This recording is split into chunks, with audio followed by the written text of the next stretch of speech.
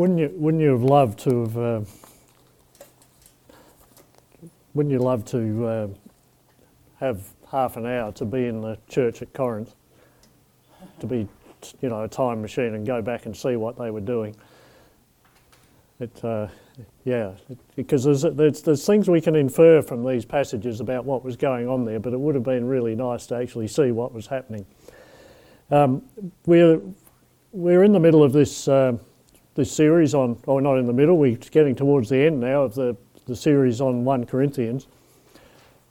And we're in this bit, at the end of this bit of chapter 12 to 14 on spiritual gifts. These three chapters deal almost entirely with that subject. And if I had to summarise the message that these three chapters are, I would say something like this: that gifts are given by the Holy Spirit to all members of the church so that the church will be encouraged and built up. But if we use spiritual gifts to show off or to raise our own status, then we're wasting our time. It's worse than useless to use those gifts. That's kind of the summary of what these three chapters are about. And that's why, in the middle of, between chapter 12 and 14, obviously is chapter 13, what's going on there, the famous chapter on love? Did Paul have a brain fade and suddenly forget what he was talking about or something, or write something different? Well, no, it's because that's part of this whole thing, where he's saying, unless you use these gifts in love, you're wasting your time. You're just wasting your breath. You may as well not even be there. He says, if I speak in the tongues of men and angels but have not love, I'm just a resounding gong or a clanging cymbal. You ever notice the cymbals player in a symphony orchestra? The poor guy has to stand there for probably 95% of the time and just hold his cymbals and do nothing. Sometimes he might just slightly touch them together, but just every now and again in some symphonies is bang, bang, bang. But imagine if he did that. He decided, well, I've had enough of this, and he just started playing flat out all the time. That's what Paul is saying here. That is what is like if you exercise these gifts without love. You're just like a clanging cymbal. And if I have the gift of prophecy and can fathom all mystery and all knowledge, if I have faith that can move mountains but have not love, then I am nothing. So that's why he's got this chapter on love. But now we're into the second part of chapter 14. Last week, Paul seemed to be having and in today's reading as well, he seemed to be having a particular dig at those who were showing off their gift of tongues in the church. When I first became a Christian, somebody pointed out to me and Shelley this verse in verse 5 there, which says, I want you all to speak in tongues. That was it. I want you all to speak in tongues. So therefore, you must speak in tongues. That was basically what we were told. Being a babe in the faith, I didn't bother to read the rest of what it says in that chapter. And in fact, in that same line, Paul goes on to say, even more, I want you to prophesy, because that is far more useful to the church. Now, look, one of the problems we have with all of these gifts, or not all of them, but most of these gifts, is that nowhere are we actually told what they are. There's no description of them. We all, when Paul talks about the gift of tongues, we all think we know what he's talking about, but do we? We're not told what they are, and the same with prophecy. We're not actually told what this sort of prophecy is. Like John said last week, that it doesn't appear to be like the Old Testament prophet, which was an actual office where God appointed a prophet, and everything he said was the word of God, not to be questioned. And of course, large tracts of that are recorded for us in Scripture. So it wasn't like that. Nonetheless, it does appear to be speaking a message from God, but in a way that does not carry that same authority that the Old Testament prophets carried.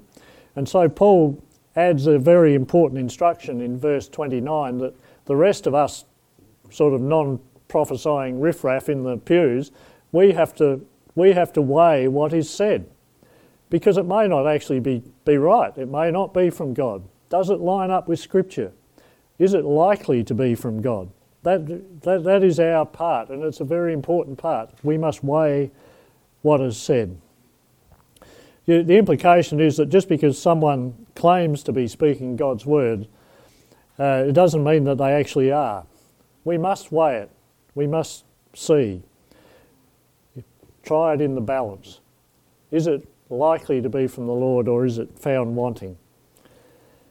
And even then, if it is true, if it is from God, what should we do with it? Like John gave the example last week of Agabus and Paul, where Agabus came with a prophecy which was true, where he bound Paul's hands and said, with his own belt, and said, this was what will happen to the owner of this belt if you go to Jerusalem, which was true because that's exactly what did happen to Paul. But Paul went anyway, and clearly that was what the Lord wanted him to do.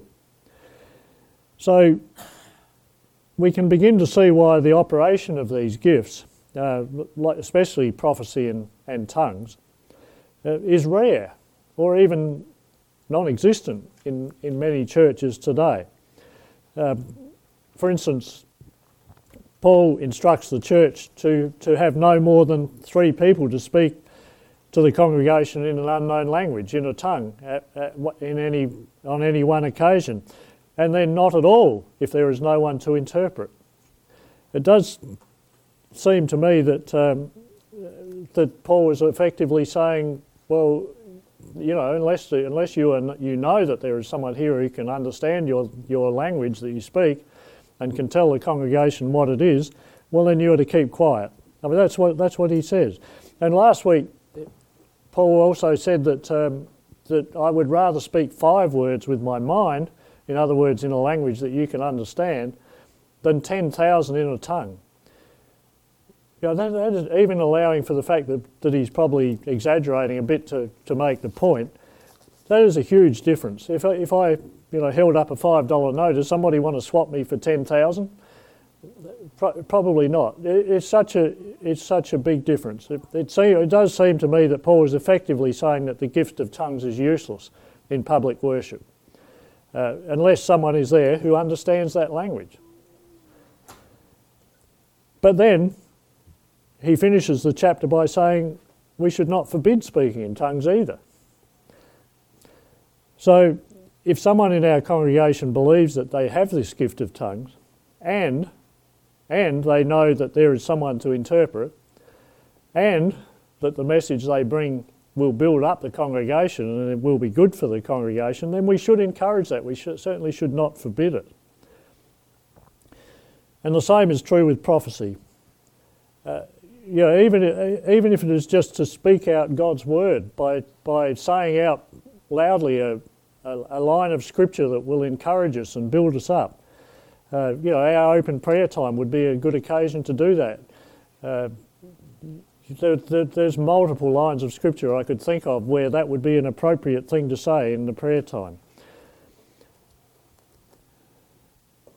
In all these chapters, Paul clearly wants the gifts to be used for the building up of the church, but he wants it done decently and in order. Verse 40.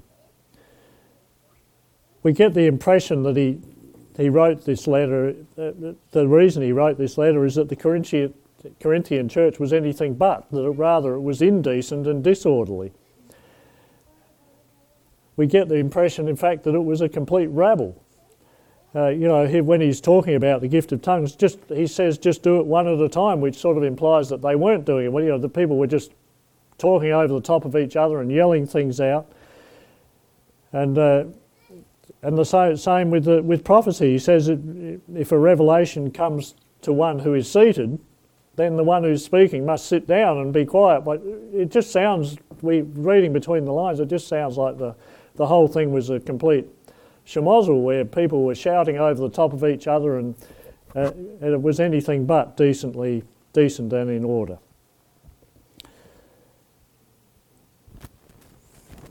And so now we come to verses 34 to 35. In all the congregations of the saints, women should remain silent in the churches. They are not allowed to speak, but must be in submission, as the law says. If they want to inquire about something, they should ask their own husbands at home, for it is disgraceful for a woman to speak in church. Now, John has conveniently left me to preach on this bit. You know, he doesn't get out of isolation until this afternoon, but I think he could have actually, anyway. No, look, I love to preach on the word. On first impression, this appears to be saying that women can do nothing at all in church as far as speaking goes. Catherine doing the children's talk, no. Even introducing a song or praying or reading the Bible, it appears on the surface to rule that out. But we know that this cannot be. How?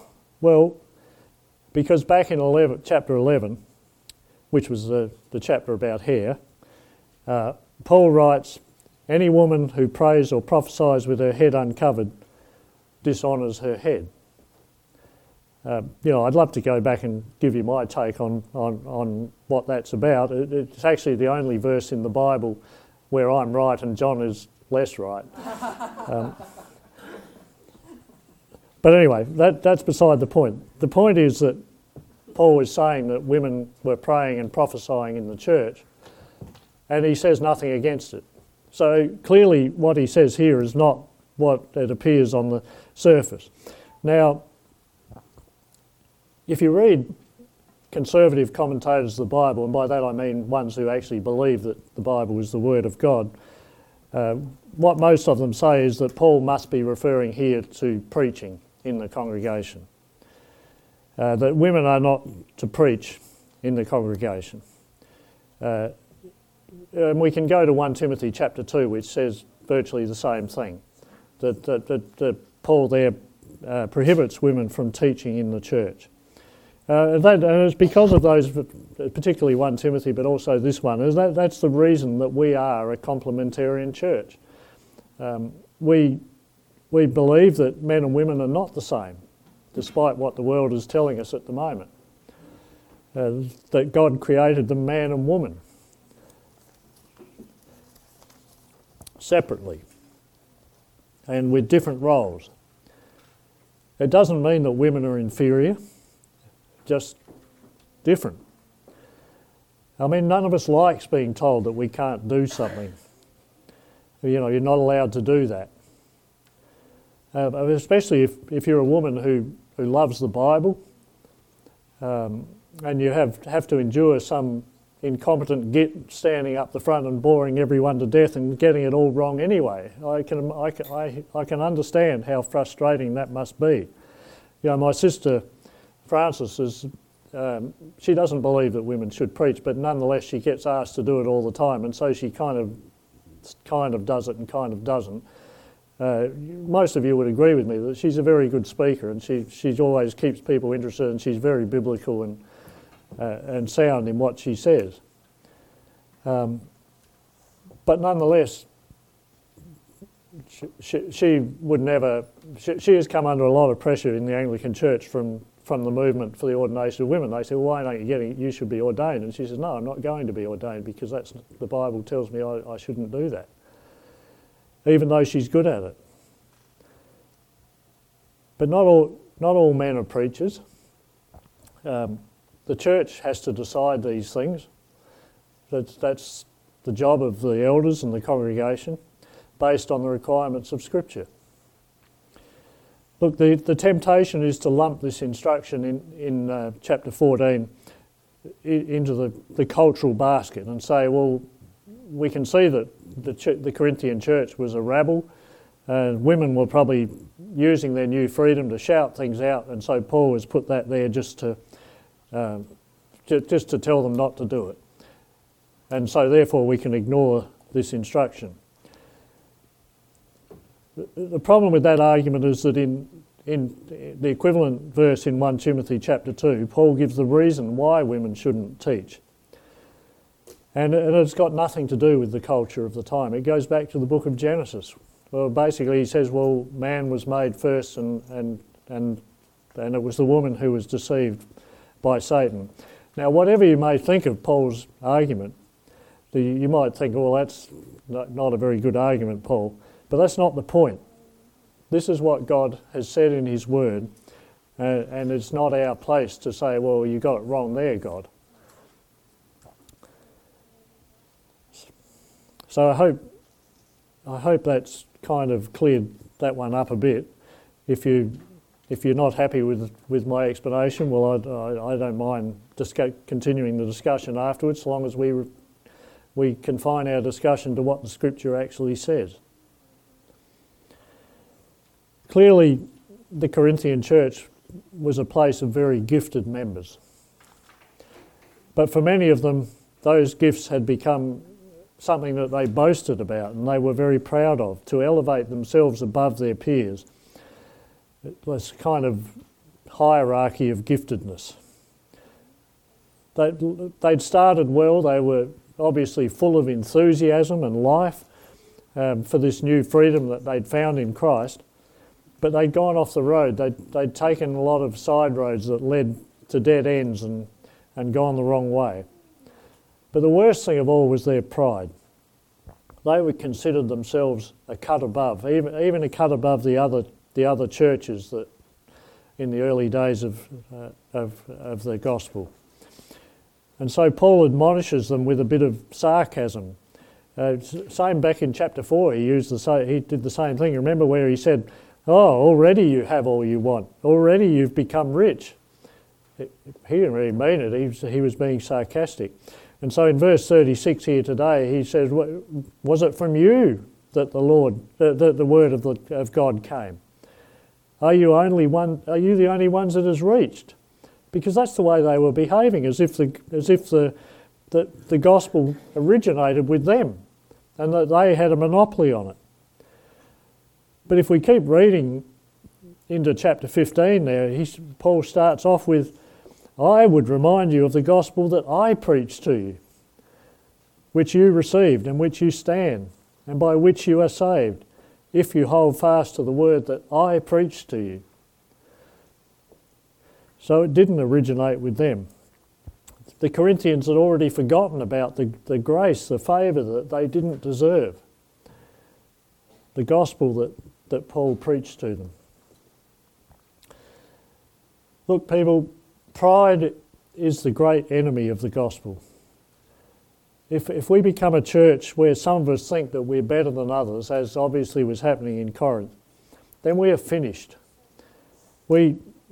Kaput. We may as well give up. We may have a big congregation. We might be overflowing out the door. We might have this building all beautifully finished, how we sort of dream of it being one day, but we would be dead. So that's kind of the summary of these chapters. In fact, Paul himself summarises what's been in these 3 chapters, a very convenient little summary right at the end there. He says, "So my brothers, earnestly desire to prophesy." So earnestly desire to speak God's words to other people, even if it's over morning tea and whatnot. If we can build each other up by reminding each other of what God has said, of what he's done for us, I think that's prophecy. Earnestly desire to prophesy. That's a positive, isn't it? Earnestly desire to prophesy. But then he goes to a negative, and do not forbid speaking in tongues. So it's kind of not quite such an enthusiastic endorsement as it is for prophecy. But all things should be done decently and in order. Amen.